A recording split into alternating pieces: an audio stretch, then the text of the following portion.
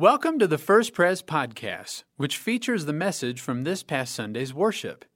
If you would like to worship with us in person, our services are Sunday mornings at 8:30, 9, 10, and 11 o'clock. You can learn more about First Pres at www.first-pres.org.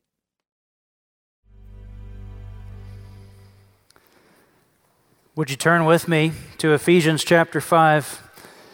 As a reminder, church, we're reading every verse of Ephesians together this summer, and we're on to Ephesians chapter 5, verses 1 to 20, and what we think the Lord is telling us is that there's a way to break the isolation that we feel and to move from me into we. And what a day it is to talk about that. Would you look with me at Ephesians chapter 5, verses 1 through 20, and hear the word of the Lord. Follow God's example, therefore, as dearly loved children, and walk in the way of love, just as Christ loved us and gave himself up for us as a fragrant offering and sacrifice to God. But among you there must not be even a hint of sexual immorality or of any kind of impurity or of greed, because these are improper for God's holy people. Nor should there be obscenity, foolish talk, or coarse joking, which are out of place, but rather thanksgiving. For of this you can be sure, no immoral, impure, or greedy person, such a person is an idolater, has any inheritance in the kingdom of Christ and of God. Let no one deceive you with empty words, for because of such things, God's wrath comes on those who are disobedient. Therefore, do not be partners with them. For you were once darkness, but now you are light in the Lord. Live as children of light. For the fruit of the light consists in all goodness, righteousness, and truth. And find out what pleases the Lord. Have nothing to do with the fruitless deeds of darkness, but rather expose them. It is shameful even to mention what the disobedient do in secret. But everything exposed by the light becomes visible, and everything that is illuminated becomes a light. This is why it is said, "Wake up, sleeper, rise from the dead, and Christ will shine on you." Be very careful then how you live, not as unwise, but as wise, making the most of every opportunity, because the days are evil. Therefore do not be foolish, but understand what the Lord's will is. Do not get drunk on wine, which leads to debauchery. Instead, be filled with the Spirit, speaking to one another with psalms, hymns, and songs from the Spirit. Sing and make music from your heart to the Lord, always giving thanks to God the Father for everything, in the name of our Lord Jesus Christ. Amen. We're grateful for God's word. We're grateful for God's word. Let's pray. Lord, thank you for this word, even as it challenges us and comes at us in some ways. We pray, Lord, that you would teach us, instruct us, change us, and shape us by your holy and living word, that we may know life that is truly life in Jesus. In his name we pray. Amen. Well, are you awake? Yes. Yeah, I'm kind of getting there. I heard a pastor once say, I'm never insulted when someone falls asleep in worship, because I just figure they needed the rest. And I'm glad they found the comfort of the worshiping people of God to rest in. So I'm not insulted if you fall asleep.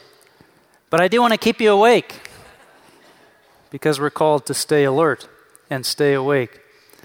My son Jack is headed off to college in just a few weeks, and his roommate is going to be his friend Max from high school here in town. And Max and Jack and I and Max's dad all went camping last month in June. And we were talking as we were camping together. His dad was telling us about how Max, my son Jack's future roommate, is not very good at waking up. In fact, he's been known to sleep straight through the alarm. In fact, he's been known to get up from bed, walk across the room, and turn off the alarm and get back into bed. In fact, he's been known to wake up in various places in the house without quite knowing how he got there. And that reminded me of one of my roommates in college who never woke up to his alarm, and we had lofted beds. So I had the bright idea of putting the alarm right next to his head. up in the loft. But he still didn't wake up. So I would have to climb in there in very close quarters and creep over him to turn off his alarm, which made for some pretty interesting mornings from time to time. It's not always easy to wake up. It's tough to wake up. It's tough to stay awake. I'm always impressed with those movies where someone has to do a stakeout and they watch all night long, and you think, how can they do that just sitting there in the car watching all, and it takes a lot of coffee, but with a lot of coffee, doesn't that mean you need to take a lot of trips to, well, never mind. It's not easy to stay awake. It's not easy to stay alert. But Jesus says we need to keep awake. In fact, on the night of his arrest, he gathered his disciples and he told them a parable about staying awake and staying alert. He said once there were 10 young women who were waiting for the bridegroom to come in the bridal party, and they had their lamps lit with oil, but they couldn't stay up. The bridegroom was late in coming, and Matthew 25:5 says, when the bridegroom was a long time in coming, they all became drowsy and fell asleep. They weren't prepared to wait and watch for the Lord. Therefore, Jesus said, keep watch, because you do not know the day or the hour. You see, in the Bible, slumber is an image of spiritual vulnerability, spiritual confusion. And so Jesus says, you've got to stay awake, you've got to stay alert. And later that same day, after he told that parable, he went off into the Garden of Gethsemane to pray in agony before his death and his suffering. And he told his disciples, I want you to stay awake and pray for me while I go off and pray and seek the Lord. But he came back and he found them, and you know what had happened? They were all sleeping. And so Jesus roused them up, and he said in Matthew 26:41, watch and pray so that you will not fall into temptation. The spirit is willing, but the flesh is weak. Stay awake. Well, it's hard to stay awake. Today, Paul challenges the church in Ephesus to stay awake. He says, wake up, sleeper. Rise from the dead and walk in the light of Christ and stay awake. Now, he had already told them earlier that they were dead. So, to tell them that they were just asleep at the switch was kind of an improvement. Things were getting better, apparently, in the church in Ephesus.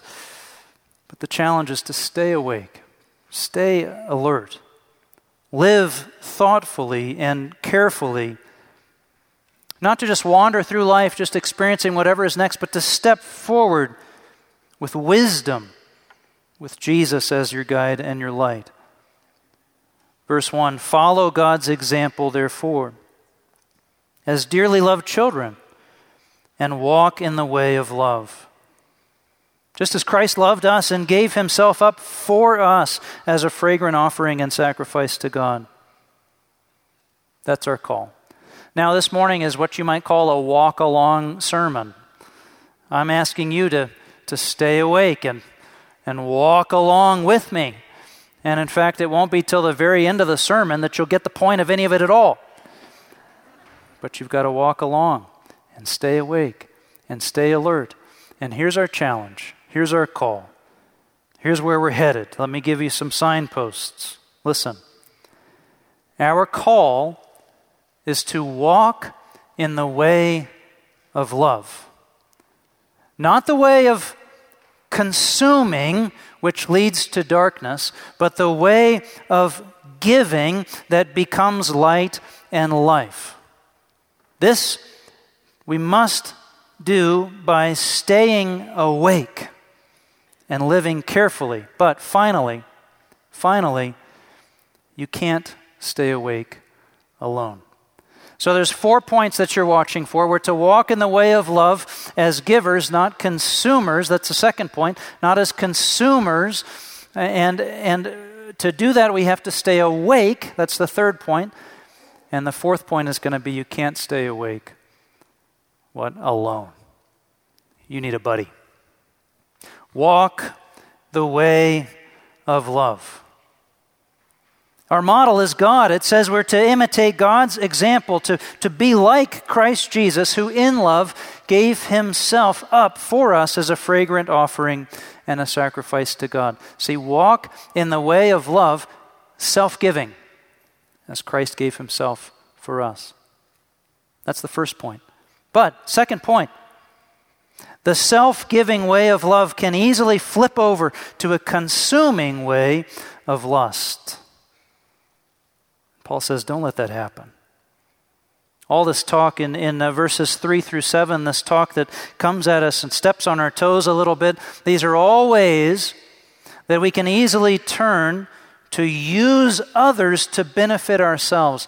These are ways that we try to consume others to fill ourselves. And this isn't the kingdom way.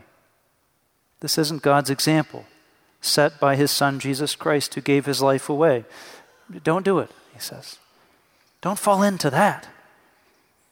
And not only don't do that, but don't listen to those who try to change your mind about what is right and wrong in God's sight. Look at verse 6. Let no one deceive you with empty words. What it's saying is, people will pursue self-gratifying lusts as a way of life. And not only will they pursue that in their own pattern of life, but as you live life in the world will try to convince you that actually this is the right way to live in a self-gratifying, consuming pattern. He says, don't be deceived. This isn't the kingdom way. This isn't the way that fills up life. This is the way that takes life from you. This way only leads to darkness. Don't go along. Verse 8, for you were once darkness, but now you are light in the Lord. Live as children of light. For the fruit of light consists in all goodness, righteousness, and truth. What he's saying is, listen, you once were darkness. You know what's in there because you've been there. Don't go that way anymore. Don't participate in the spread of darkness. There's another way. You can walk as children of light. You can be one who brings an end to darkness and brings light and life to those around you. Jesus said, I am the light of the world in John 8:12. Whoever follows me will never walk in darkness, but will have the light of life. See, Jesus is the light. Jesus is the life. He's the life.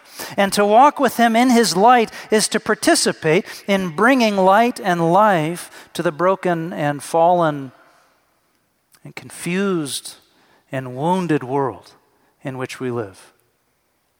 We're going to be one or the other. In our relationships with others, are we going to be darkness or are we going to be light? To be in Christ is to be part of the fruit of light, to join his mission of bringing goodness and righteousness and truth. See, these are things that don't tear apart. These are things that stitch together a wounded world and bring healing.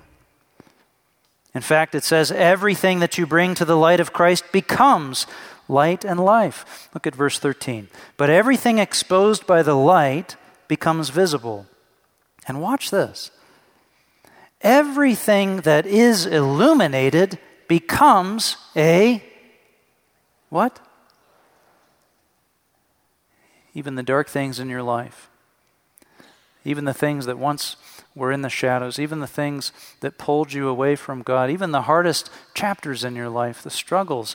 What this is saying is, these things, these parts of your life, in the hands of Christ, can not only be illuminated for healing, but they can become a light for others as the story of Jesus' power of redemption is told. Walk in the way of love, not the way of consuming, which leads to darkness, but the way of giving, like Jesus, that becomes light and life. Verse 14, this is why it is said, wake up, sleeper. Wake up your friend. Anybody sleeping yet? Wake up, sleeper. Rise from the dead, and the light of Christ will shine on you. Now, a quick note for the margin of your Bible. Paul didn't write, "So it is written." That would be a way of quoting Scripture. But what he wrote is, he said, "That's why it says this." He says, "That's why it is said." That's not quoting Scripture. You see, these verses are not actual quotes of Scripture. There are some verses that sound a little bit like that. But Paul didn't write, "It is written." He said, "That's why it says." Now, that's why what says? Well, we don't know. But scholars think that maybe it was a liturgical prayer, or maybe it was a praise song that the church knew how to sing together. And so Paul could just say, "That's why it says that. Wake up, sleeper. Rise from the dead, and the light of Christ will shine on you." It's something we sing together. Well, that's hard to do alone. To walk the way of love and to not give in to the way of consuming, but to follow Christ's example in the way of giving, to stay out of darkness and to walk in light, to become light, to share light, that's not easy. And it's nothing to try alone. It's nothing to try alone. You have to stay awake. You have to stay alert. You have to stay alert, stay alive. And for that, you're going to need at least one buddy. God ordains the buddy system, folks. He's given us one another as a gift.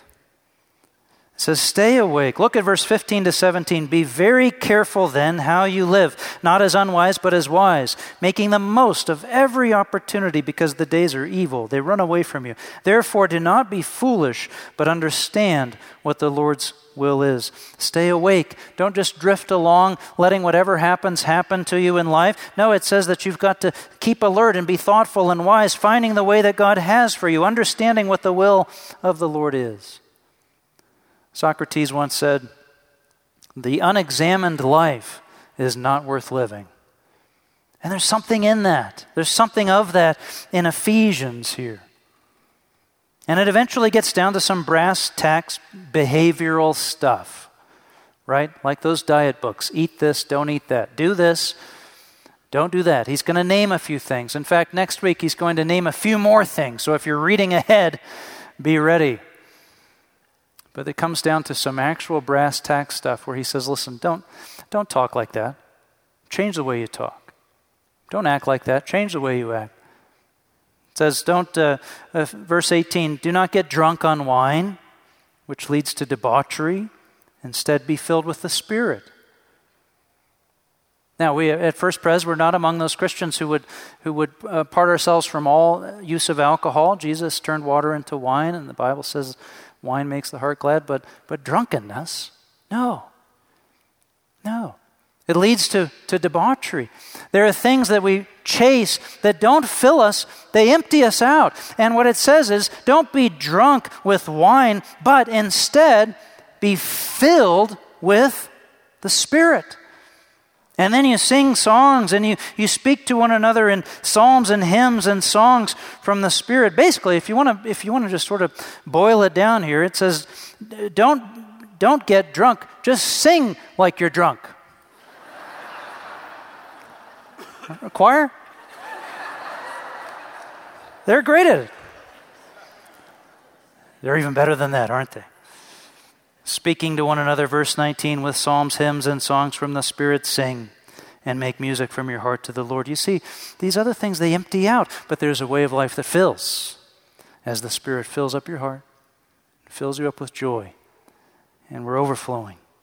But here's what you might have missed. All of that, all those injunctions, all that hard teaching, these are things that are not issued to individuals, but to the group. So you might have missed that, because as we read these passages, what we can't see in our English translation is that these are all second-person plural commands for you grammarians in the room. It isn't you be careful, it's y'all be careful. All y'all. Be very careful then how you live. That's a command to a group, not to just an individual. This isn't something that you have to worry about alone, that you have to go down into the workshop of your soul and try to figure some way out of. This is something for us to do together. It's something for us to work out as a body. All together, be careful how you live. Now, I might have careful days and I might have not so careful days. And you might have careful days and you might have not so careful days. But as we lean on one another, as we're bound together in Christ, we keep one another awake, challenging one another to make better use of our time, encouraging one another to stop consuming what destroys and to be filled up with what gives life. We use language with one another to build one another up, not to break one another down. And as we lean back and forth on each other, well, we might just get a few steps in, walking the way of love, walking the way of God together. Not in the way of consuming that leads to darkness, but in the way of giving that brings light and life in Christ. Now, to do this, we have to keep one another awake. And you can't do that alone. So, today's the day. You heard from our pastor of discipleship, Katie Fowler. Her small group is growing. How about yours? And today's the day. If Ephesians is about moving from me to we, I want to ask you, do you have a group? Outside and down the hall and in the info alcove right here and at the welcome center in the plaza, everything is all set for you. Those who are worshiping online on our website, you just go to Ministries, Adults, Life Groups, and it's all set up for you to click through and find a group. Are you in a group? Are you in a circle where you know one another's name? Are you in a group where you can pray for one another meaningfully? Where you can really say what you need prayer for and you can trust? Are you in a group where you trust one another enough to speak Scripture into each other's lives and know that you have each other's best interest at heart? Are you in a group where you're trying to walk in the way of love, where you can keep one another alert and alive? If so, God bless you. We want to resource you. We want to give you everything we can to encourage you and to keep going with that group. But if not, if you're feeling alone, isolated, if you're feeling it's your responsibility alone to work out all of this Scripture, to find this way, to keep alert and awake, listen, your next step is right outside those doors. Find a group. Find a fellowship. Abigail and I are joining a group too. And for us, that's kind of difficult, It really is for a number of different reasons. But we're doing it. Because it's a good thing to do. And godly things, they take up some room in your life, but when you add godly things to your life, it tends to push out some ungodly things. And so we're joining a group too. And what I want to say is this is a gift God has for you, friends. Community is a gift. Now, what good is a gift that you never open? Dietrich Bonhoeffer is one of my spiritual heroes, and if you know any of his story, he died. He was only 39 years old. And he was killed by the Nazis for his work as a pastor in Germany, resisting the Nazi regime. Nazism took over even the church, and the pastors had to resist.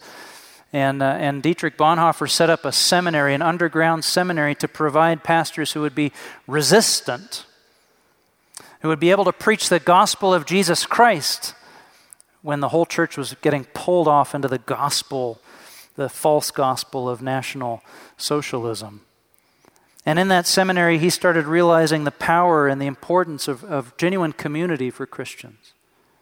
He wrote a little book called Life Together. He said, life together is again being understood by Christians today as the grace that it is, as the extraordinary aspect, the roses and lilies of the Christian life. Why? Because not only is it easy for us to drift with the culture when we're individuals, when we're just on our own, but it's easy for us to forget the forgiveness and grace of Jesus Christ. One of the most powerful bits of that book for me is where he starts to talk about sharing sin, sharing our sins and our struggles with other people. He says if you're just confessing to God all alone, you might think that you're actually dealing with your sin, but you're just forgiving yourself. You're just comforting yourself.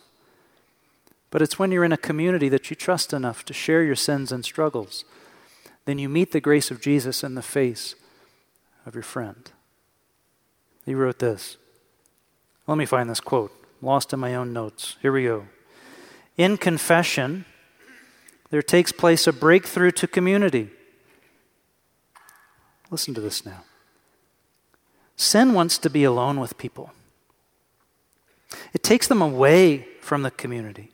The more lonely people become, the more destructive the power of sin over them, the more deeply they become entangled in it, the more unholy is their loneliness. Sin wants to remain unknown. It shuns the light. In the darkness of what is left unsaid, sin poisons the whole being of a person.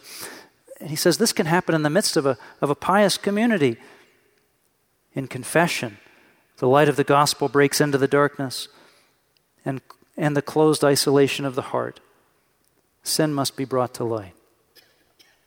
You see, what he's saying is in community, in true community, in life together, the gift is not just trying to be holy and pious together, which sometimes makes us put on a false face, but the real gift of true Christian community is that we get to be sinners together.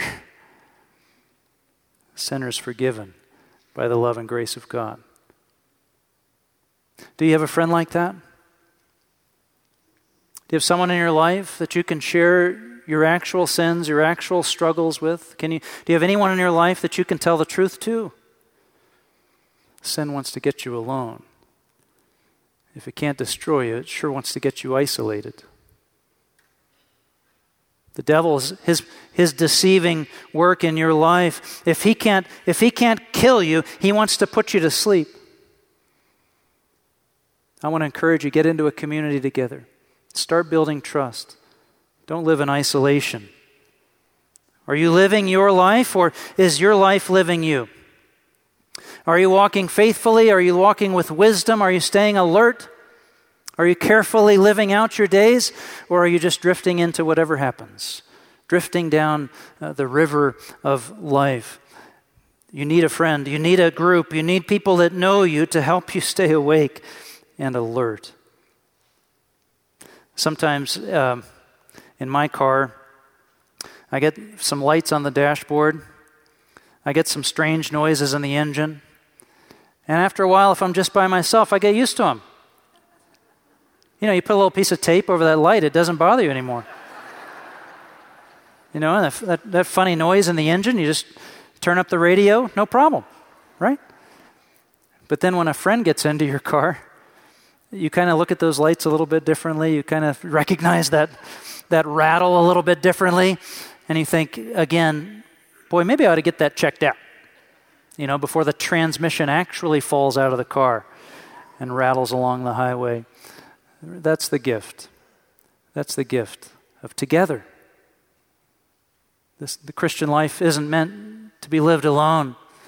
We come together and we see one another's lives. We live life together and we see the indicators a little bit better. We stay alert. We stay alive. We keep encouraging one another and we walk in God's way. We walk in the way of love, not in a way that consumes, but in a way that gives.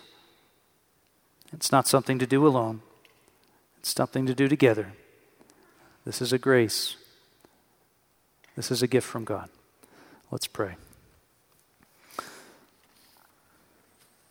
Lord, in so many ways, our world is patterned to pull us apart and keep us isolated from one another. Today, Lord, we push back. And we know, Jesus, that you have brought us into your household of faith as the family, as brothers and sisters in Christ. And so we ask, Lord, for the courage to know and to be known, to love one another genuinely, in a spirit of truth, that we might be light and life for one another and for this world, to the glory of the name of Jesus Christ. Amen. Thanks for listening to our First Pres podcast. For more information, you can visit us online at www.first-pres.org.